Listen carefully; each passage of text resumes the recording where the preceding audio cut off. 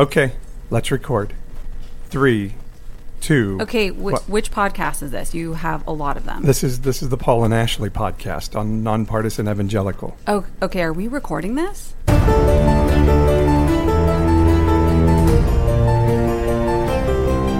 For those willing to listen, learn, and have eyes to see and ears to hear, this is the Nonpartisan Evangelical Podcast. I could stand in the middle of Fifth Avenue and shoot somebody and I wouldn't lose any voters, okay? Challenging the mindset of right-wing Christianity and encouraging people to have their minds renewed and hearts transformed.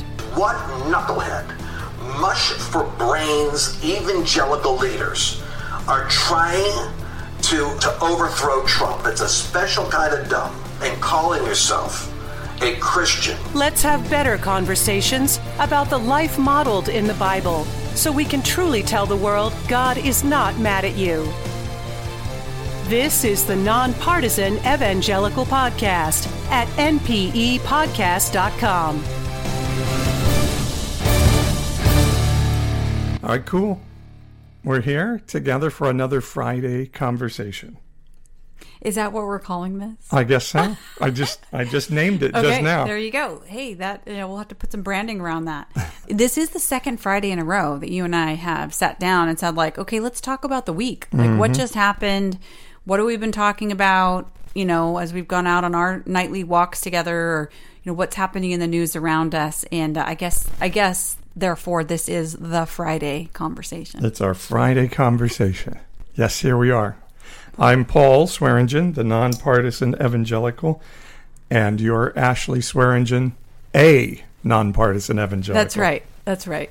We talked about this last week. You are the Nonpartisan Evangelical. I am a Nonpartisan Evangelical, because there should be, and hopefully are, many, many, many nonpartisan evangelicals, and we're defining that as we go along. Everyone asks, what does that mean? And there shouldn't even be any connection between the two, but the reality is we live in America, and we live in a church culture where politics and religion are so intricately intertwined. Like, we just have to call it out. Like, Hey, church, do you realize that we are completely political? And so you decided you're going to go ahead and use the words of the political system and attach it to the church, because it is the reality of what's going on in our churches. Right, and a lot of people misinterpret that as like, okay, Paul's going to say bad things about both sides all the time, and it's going to be equal.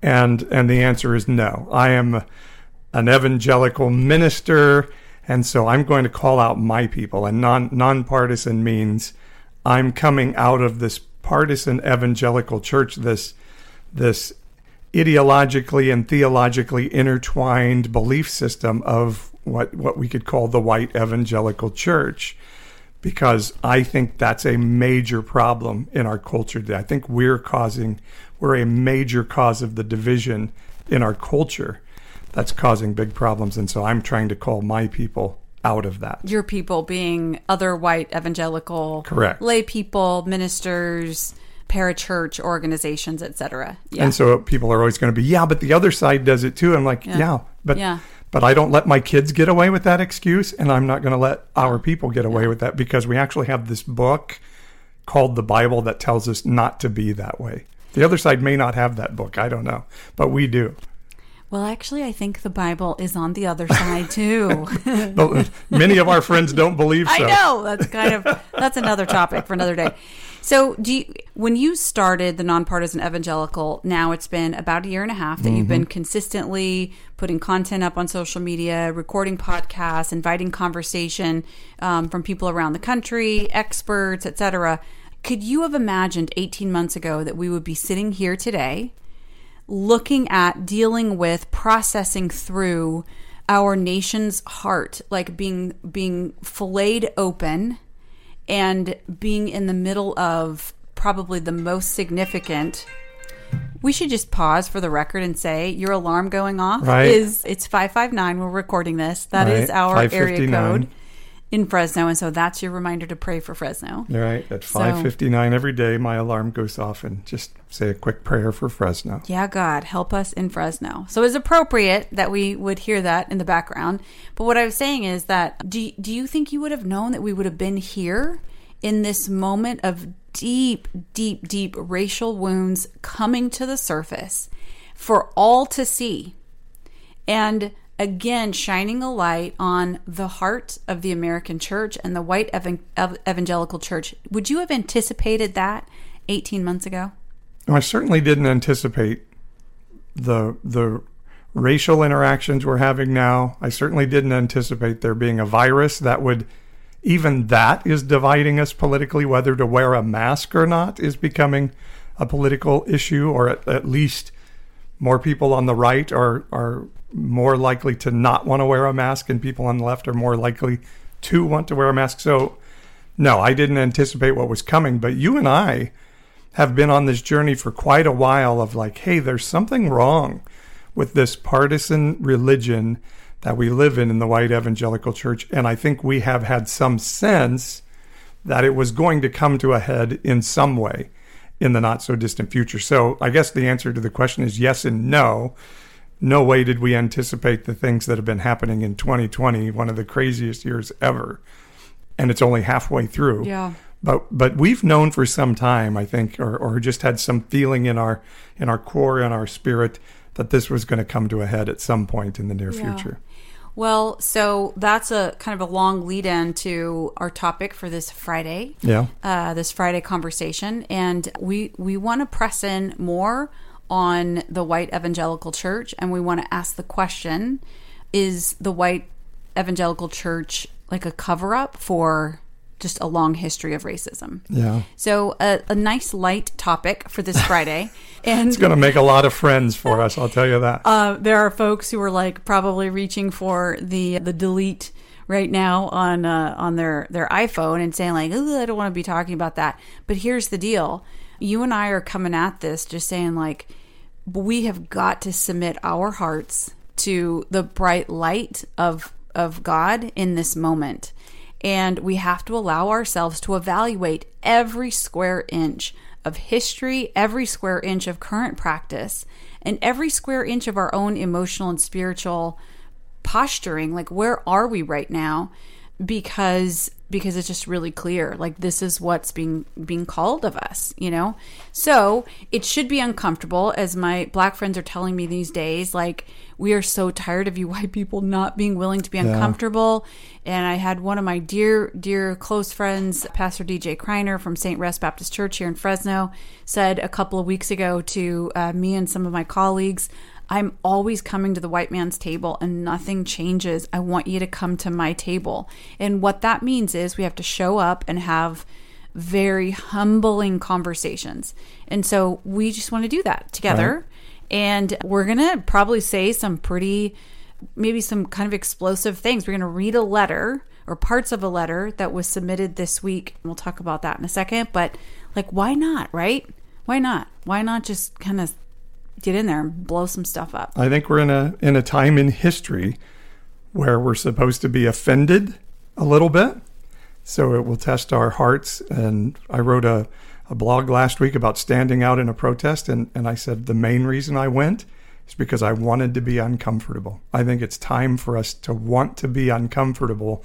So we're really checking where we are mentally, physically, spiritually in interacting with the other people in our culture. And it's important for me to say, I think you have a slightly different view of this, and so you should say. You said we were fighting about this before we came on the podcast. We were. We like we weren't all the way to capital F fighting, but we were like starting to like sit up a little bit in each of our chairs and like getting a little snippy with each other, because I think it's really important to say. One of the reasons why I feel uncomfortable talking about race and the things that God is stirring in my heart right now is because I can hear myself talking, and I think it sounds like I've got it all figured out, that I somehow have some elevated way of thinking, and I'm really, really kind of embarrassed to come off like I'm somehow evolved or better than, or like, I don't know, just hypocritical in some way. So that honestly, that's one of the things that keeps me from being more vocal about in white and in Black spaces about where I believe we need to be moving. So I'm going to put that out there. everything that you and I are about to talk about, I think it kind of sounds a little bit like you and I are being too self-righteous. And so I am aware of that. And I don't want that to be true. It actually may be true that we are being kind of self-righteous, in which case I guess I need to submit that to God as well. But I want to say that I'm sensitive to it. And this was our fight. You're not sensitive to that. You say more about what you were saying earlier. If you have a message to share, you share it. And I feel like we've been given something to share with our community. We're on a journey. We're not going to be perfect on it, but I'm actually kind of tired of apologizing for it, because I want people, just instead of trying to find ways to defend themselves against the message that I have to share, which is something has to change in the white evangelical church for our culture to be healed. And instead of defending ourselves from that, I would like for people to open their freaking hearts and hear the message. So I'm not going to apologize for it anymore, because I know this is the message for the season. Now, I hear what you're saying. I'm not perfect, and I certainly can't, tell a black person, a Hispanic person, a person of color, a person from a marginalized community how they should live and what they should think. But as having a message to the white evangelical church saying, stop defending yourself, let yourself be offended and hear what God has to say in this season, I'm kind of done apologizing for that and worrying about if somebody wants to tell me, hey, that's divisive. Because whenever we hear a message that challenges our heart, our initial response is going to be like, ouch, that hurts. And you and I have done that. We've allowed our heart to be filleted open. So that doesn't make us perfect or more righteous than anybody. It just makes us on a journey that we think is really valuable and important and has been freeing for us, and we're inviting other people into that journey. And, it makes sense that we would come at this from different perspectives, because in my day job, so much of the work that I do, I'm with Black-led organizations or Hispanic-led organizations, and people of color in Fresno. We're a very diverse community, and I hear the words out loud. People say this directly, but it also just like rings in my mind. Like, where were you on these issues when we needed you when you were mayor? Yeah, I hear that. Like, that's got to be tough to hear. It's a really hard thing to hear. Maybe that's a topic and your response for another is, show. Yeah, let me tell you what you guys did to me. Well, I would no. I'm kidding. Okay, that's that everything about what you just did and said is wrong. Okay, good. You for people can't see, but you did like a head shake there too. No. The thing is, that's actually a normal, healthy human response. When somebody says, "Where were you?" we go, "Well, you want to know where I was? You want to know how hard it was?" And that's a very natural response. The defensiveness. Yeah. And that's what we have to lay down. When verses in the Bible say, if my people will humble themselves and pray and seek my face. Absolutely. That's what humbling yourself means. You have to lay down your defenses. You lay down your weapons and you lay down your protection and say, okay, I'm opening myself up. Yeah. So anyway, that's a good little like rabbit trail there. But I hear that. I hear, where were you? I do know where my heart was when I was serving as mayor, and I do know the work that I pushed and the things that I worked on. I know where I was going, and I actually feel like it all is part of the big onion, the layers of the onion that have to get unpeeled. And I also am aware of how unaware I was and still am to a great extent of the issues and the struggles of people of color and the oppression that we've experienced in our culture, and particularly in Fresno. So I think there is a very honest response that is, I actually think my record is good. I'm proud of my record. And I also realize that I was super unaware of a lot of important things as mayor. So that makes sense for me as to like why I'm coming from this place of, it's uncomfortable to talk about this, because I think that's a really indicting question, and it's a little hard for me to hear and think about. From your perspective, the last, 10 years, 15 years for you has been entirely in the evangelical, in the church. And you are constantly beat about the head for injecting this notion into the church that, man, things need to change. We really need to wake up. We don't know what it looks like, but we have to let God evaluate our hearts. You're always being beat up for that. And you're just saying, I'm sick and tired of that. That is that is a defense mechanism to keep from dealing with the heart of the matter. And so I can understand why you would react that way. And the interesting thing is when you put our two experiences together, the two sides of the coin that is the Swearingen household, what I hear a lot from communities of color in Fresno, for example, is we need the white people to be leading with other white people, and please stop coming to our table and like trying to do your charity. Go back to your centers of influence, to the white evangelical church, and talk to them, which is what you're doing. Right. So anyway. And so we had a friend send us a letter this week. Yeah. And talk about offending us. This letter was as offensive as it gets. Well, not to us. I mean, I think we were actually excited about it. But we were, but there's still a little bit you read and you go, ooh, wait a second. It's very indicting. Okay, so first of all, you're going to put this up on your page so Correct. that people can read it for themselves? Okay. NPEpodcast.com. So this was sent to you from Elihu Harris, who's a former state legislator and retired now chancellor of a community college district. Former mayor of Oakland, longtime Bay Area leader, political leader, lawyer by training, and also an African American, and loves God, reads his Bible every day. And he's had a huge influence in both of our lives. So he sent you this letter. A Christian Democrat, by the way, which some of our friends say cannot exist. I know. But I know the man loves Jesus and is a lifelong Democrat. Side note, I have had so many fun/funny conversations with activists in the Republican Party. I asked them, do you pray for Democrats? Do you believe that the Holy Spirit can stir the heart of a Democrat? And I've never seen such a blank look, such a deer in the headlights, like, no, dear God, God does not exist on the other side of the political aisle. We could drop the mic right now and just say, are you freaking kidding me? If that is where your head is at, that you think Republicans have cornered God, like, my good Lord Almighty.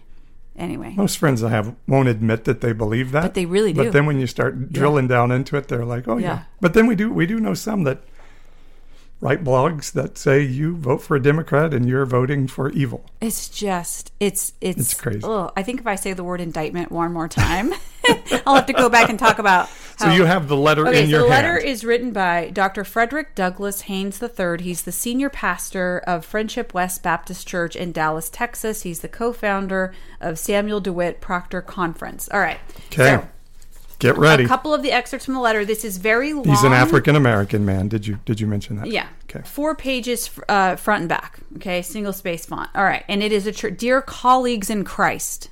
So he is writing to the white evangelical church. I'm not going to read this whole thing, but I'm going to pull out... Particularly pastors, I think. Pastors. Yeah. So I'm going to pull out some excerpts. He says...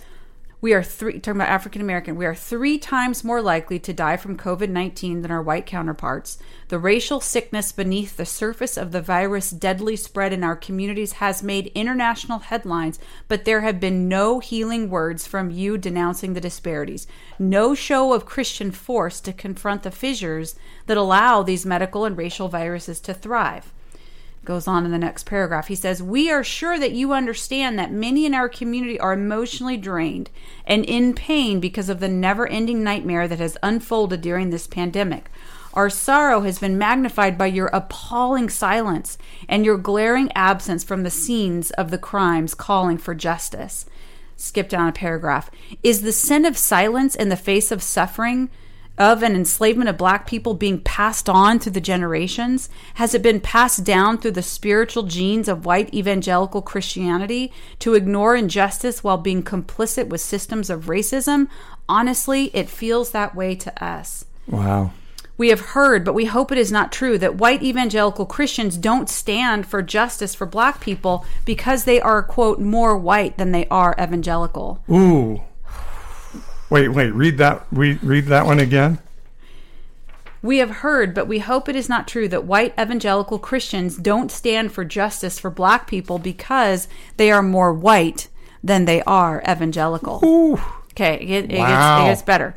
Dr. Renita Weems says, quote, make no mistake about it, evangelicalism is white supremacy disguised as religion.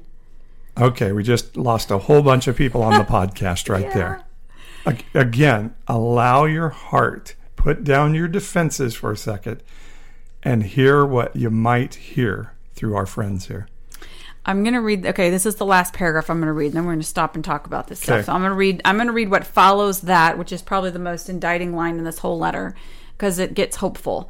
Dr. Renita Weems says, quote, "Make no mistake about it. Evangelicalism is white supremacy disguised as religion." And then he goes on to say, "You will have to interrogate your faith walk to determine if this is true. We will just say that from our perspective, it appears to be true." Oof. We do know that the original sin of the white church in America is racism. White evangelical Christianity was complicit in the slave trade and the enslavement of our ancestors. White evangelical Christianity modeled and supported Jim and Jane Crow segregation. The track record of white evangelical Christians on issues of race and racism has been abysmal, but the relationships and Christian fellowship that many of us have with you have given us the hope that this generation can be the generation that has the moral imagination and Christian love to overcome the sins of the past. We have faith that we can create a new church in America that will in turn and in time create a new America. So it ends with a hopeful message. Yeah, well, that paragraph ends with a hopeful message. It goes on. There are other... So we'll put that up on the website so people can read the whole of the letter. Hi, everybody. It's Paul. Thanks for letting me interrupt, and thanks for joining Ashley and I as we sort of have our weekly processing out loud with you here on the Nonpartisan Evangelical. I also want to invite you to a special part of the NPE community. That is our Patreon page. Patreon is a website that helps creatives do what they do and get some support from people at a very low level. Ours is $5.99 a month at its smallest level. And you get some special opportunities with Ashley and me. We do some things just for our Patreon community. I'm going to start doing some of my Bible thoughts from time to time on there as well, if that's something that would interest you. And one of our major features right now is the release of my novel, Joseph Comes to Town When the Religious Right Becomes Religiously Wrong, in audiobook series form. I take a few of the chapters, read them as a segment and record them, put them on the Patreon page for the Nonpartisan Evangelical Patreon community. And then I do a special exclusive commentary of what those chapters mean to me as well, why they were written the way they were.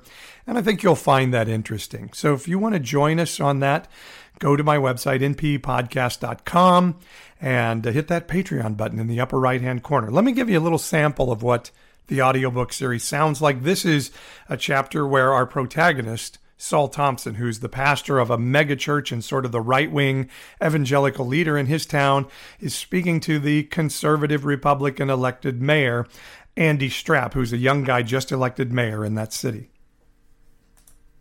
Saul often felt for Andy, a young man constantly being pulled on by everyone, from party leaders to Beckering citizens.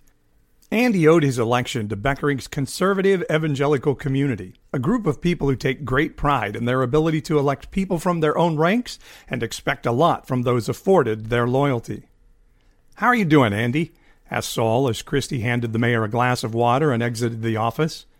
"Things are pretty crazy, Pastor," said Andy as he leaned forward on the couch. "I thought people would appreciate me trying to help them, but these days everyone is as mad as a possum caught in a henhouse net." "You know, I'm always praying for you," Saul responded, bouncing his foot a bit, hanging at the end of a leg crossed over the other, to give himself a release from the tension he felt rolling off of Andy. For a guy like Andy Strapp, who lived for the cheering crowd, this life had to be difficult to bear. "Matthew McGinnis tells me not to worry about complainers," Andy shared. "He says keep punching the issues our people care about, and that'll get you to the state legislature. But..." Andy seemed to look through Saul more than at him as he paused. "But you actually want to help people," said Saul, finishing the statement. Saul knew Andy was sincere. Although fairly new to the Christian faith, the mayor held prayer meetings and Bible studies right in the mayor's office, much to the consternation of the town's liberal wing. The prayer meetings were attended by Saul and some of the other elite members of BCC, as well as council members, city management staff, and others. "Separation of church and state," screamed the opponents. But Saul and his people enjoyed being in power and having a government lean toward Christian cultural causes. The prayer meetings were known as a place to gain influence with city officials. Opponents call it the pray-to-play method of getting projects greenlit by the city. These people felt this was unfair, as anyone holding wrong positions on social issues such as gay marriage or abortion were not welcome. Helping people is what got me into this, Andy confirmed. That means serving as a good mayor, not taking care of Matthew and the party. Andy ran his big right hand through his thick mane and leaned back. But the really important issues we care about are party issues, responded Saul. Does our party not care about potholes? Andy verbally counterpunched as he sat forward to grab his water glass. And how about putting together a good city plan and a budget meeting the needs of the people? Does God not care about those issues, Pastor? So that's kind of what it sounds like in our audiobook series, and you can get that right now. Our first 4 segments are up. The next is coming soon on that Patreon website. So if you would like to join and help support the cause of the Nonpartisan Evangelical, go to my website, npepodcast.com, click on that Patreon button in the upper right-hand corner, and join us in this journey together. We would really appreciate it, and we love the folks we have on there right now. Again, npepodcast.com is the website. Click the Patreon button in the upper right-hand corner, and it'll take you to the site, and you can join our Patreon community. Now, back to my conversation with Ashley as we process things with you on the Nonpartisan Evangelical at npepodcast.com.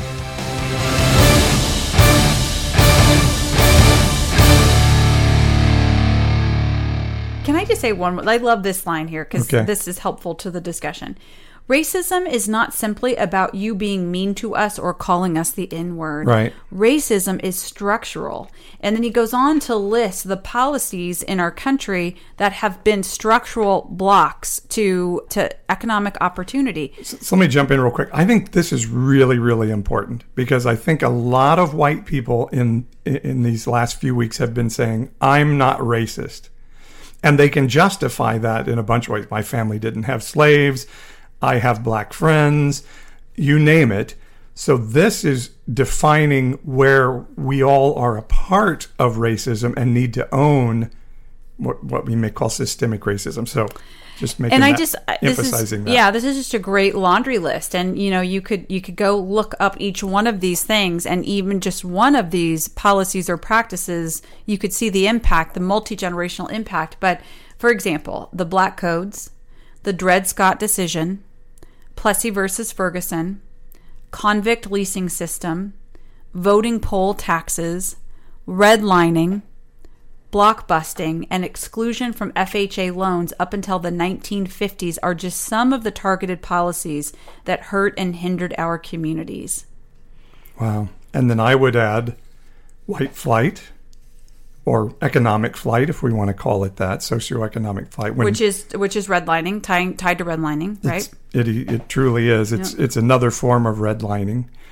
And just being sort of willfully ignorant of systemic racist issues, I think also is a contribution to the issue that we're being called out of now. And again, you and I had to come to some realization of like, wow, we've been kind of ignorant of this stuff and will ourselves on the journey. So again, you're right. We're not totally woke in this. We're just inviting people to start to challenge ourselves. Like, am I a part of this? And start to think about that. And I think that like the part about silence is sin, you know, I mean, that's probably where you and I have been, unaware, blissfully unaware, and therefore silent and therefore complicit in people being oppressed. And so let me just pause with that and just say, you know, obviously the time now, God is allowing all this stuff to surface, and so we get why we're talking about this. But maybe for people who are not maybe this is taking them off guard quite a bit. Right. Why are we talking about race? I mean, what's the biblical connection here from your perspective? Well, when we hear the word sin as Christians, or maybe even in our culture, what we think of is, well, the old joke is don't drink or chew and don't date girls that do. Yeah, we think of behaviors, gay marriage, or you name the thing that the church looks at as sin. But the theme that is never ending in the Bible from start to finish is that sin is allowing injustice to flourish. It's on an ongoing basis, the Bible is saying you didn't take care of the poor, the widow, the orphan, the foreigner, the marginalized. And that is ultimately what the Bible says is the sin that really hurts God's heart. If you're not being a champion of justice for those that can't create justice for themselves. Okay, so I think I would add to that a little bit, because I think there's a little bit of whiteness on what you just said. Oh, really? Okay, how's that?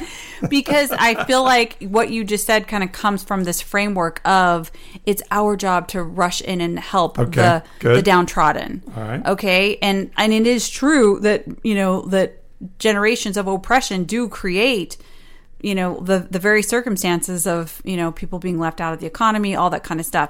But I actually think it's deeper than just that. It is, what is your view of another human being? And do you see them the way God sees them? Do you agree with God and what God says about that person, that race, that ethnicity?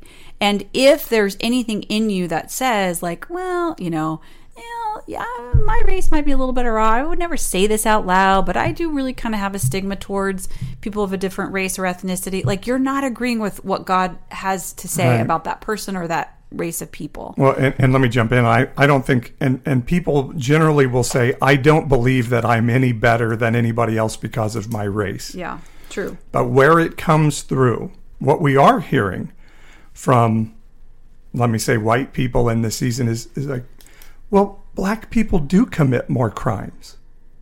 Those people in those parts of town, we need more police there because more crime happens there. And so if you really boil that down, what that has to come to, or here's another one that I've heard on social media.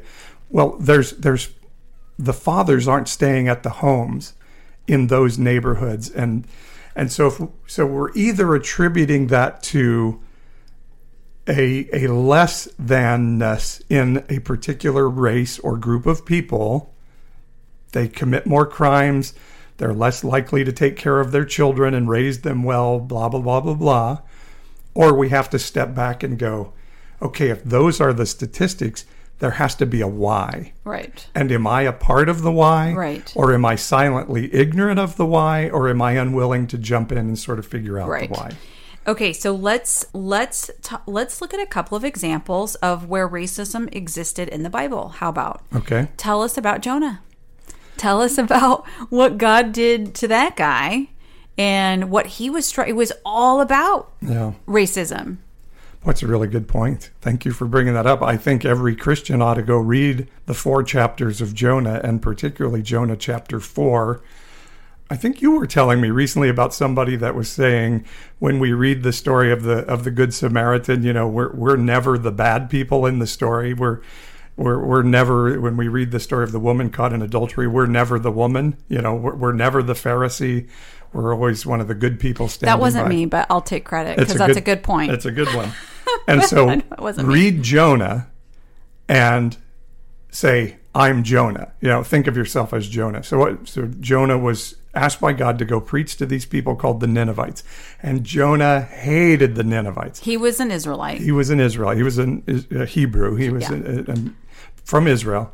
Hated the Ninevites because they had oppressed his people many times. They probably had killed a relative of his. He had every right in his heart. So they were warring people, right? They were enemies. Enemies of the nation of Israel, and it would be like think the about Muslims today. Think about that in a modern day context. Like a country that we've been at war with, God was calling Jonah to go to that country. Yeah, and they were racially, theologically, religiously, and governmentally different people. They were, again, like some may look at a Muslim terrorist today.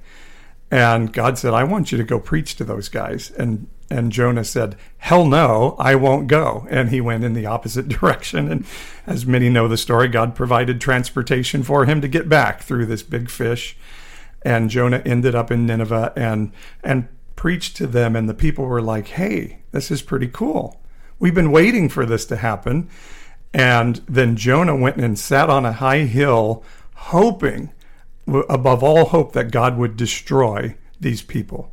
He felt like they didn't deserve God's mercy. And so when he realized that God was not going to kill his enemies, he got really angry at God. So angry, he's like, God, just kill me. I don't want to live in a world where you'll have mercy on those people. He was literally in his heart and out of his mouth was telling God, do not be merciful to these people. They don't deserve it. They don't deserve your mercy.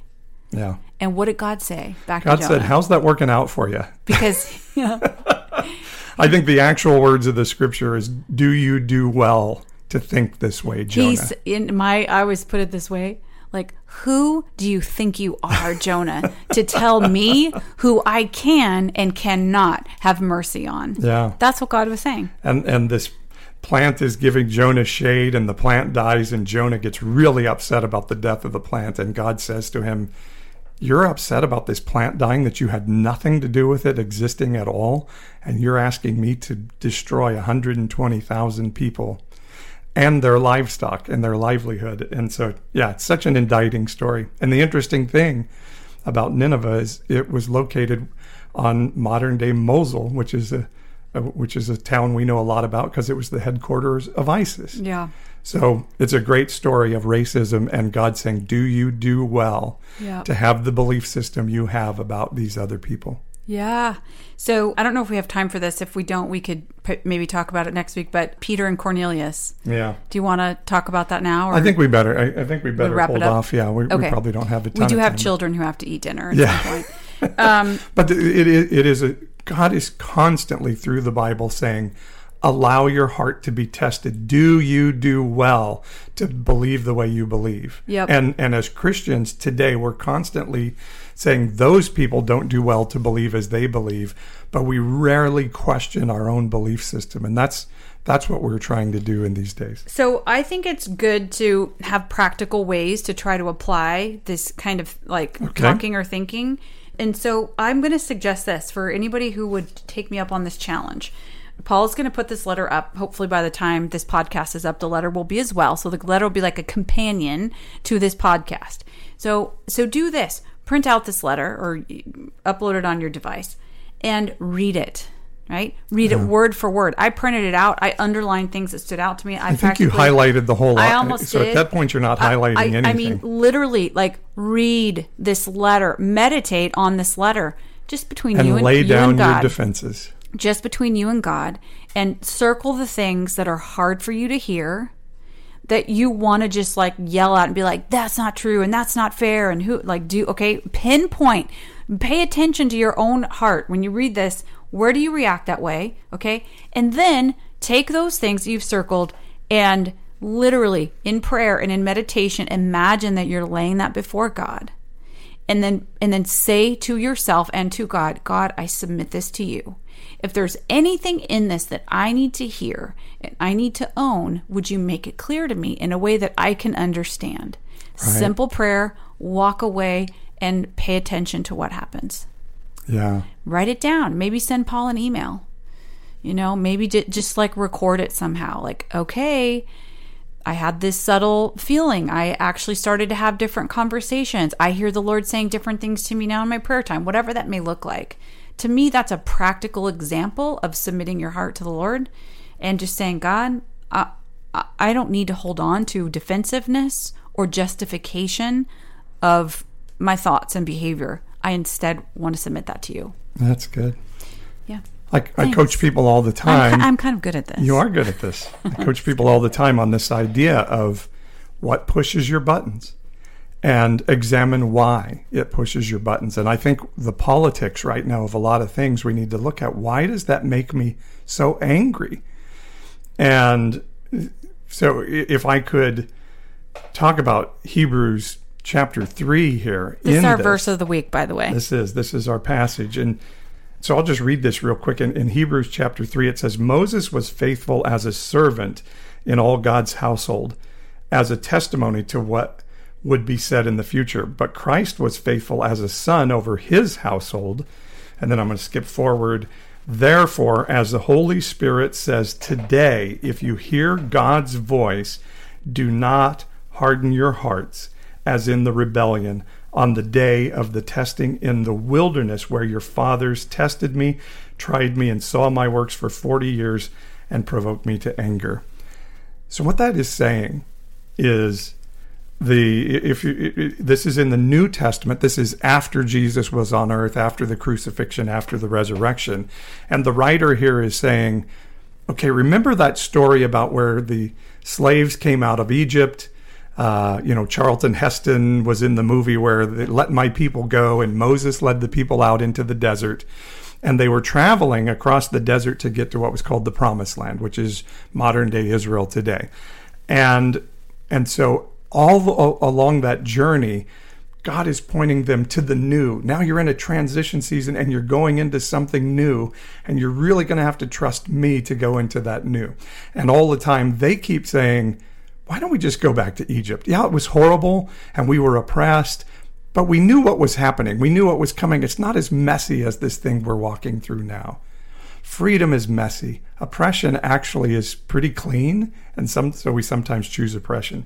And so the Hebrew writer is saying Jesus came to do the same thing. Let's get rid of this old thing and let's take you into this new thing. And that's going to be a messy process. And I feel like today we're in a similar season where we're being told, let's get rid of this old system and let's move into this new. And I'm not talking about any particular thing. I'm just saying let's change our mindset from what we're defending over here into this freedom of this messy place where we're not exactly sure what it's going to look like, but we're standing for justice and we're leaning into the mess of this heart thing. And so it's saying, don't harden your heart when faced with that opportunity. And I think when we get defensive, when we hear a letter like the one you read there, Ashley, that's us hardening our heart to say, nah, let's just stay back with the old things, the way things were, because that's been comfortable for me. Yeah. Does that make sense?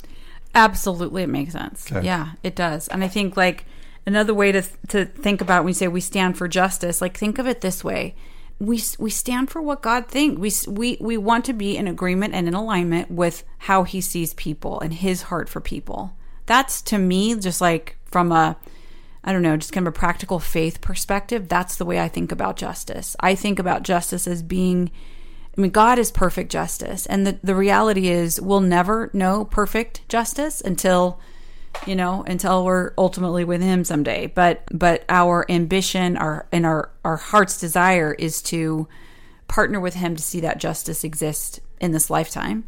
And so really that's, as a believer, like if you're a person of faith and, you've never, maybe you're white, you've never, a person of privilege, whatever, and you've never really had to think about structural racism, and you're like, yeah, I don't really understand why I have to. And like justice has almost become like this word you don't want to touch because people maybe that you don't understand what they're saying have been using it, and you feel like it's a club on your head. Think of it this way. Justice equals God's view of people, God's view of systems, and don't we want that? Don't we want, come on, don't we want that? Yeah. And I feel like if we're not experiencing, like I'm missing out. Right. If there are parts of God's provision, his justice for people in my lifetime, in my community, and on this planet, I'm being denied some freedom and some of the gifts that God has for society today. I'm missing out.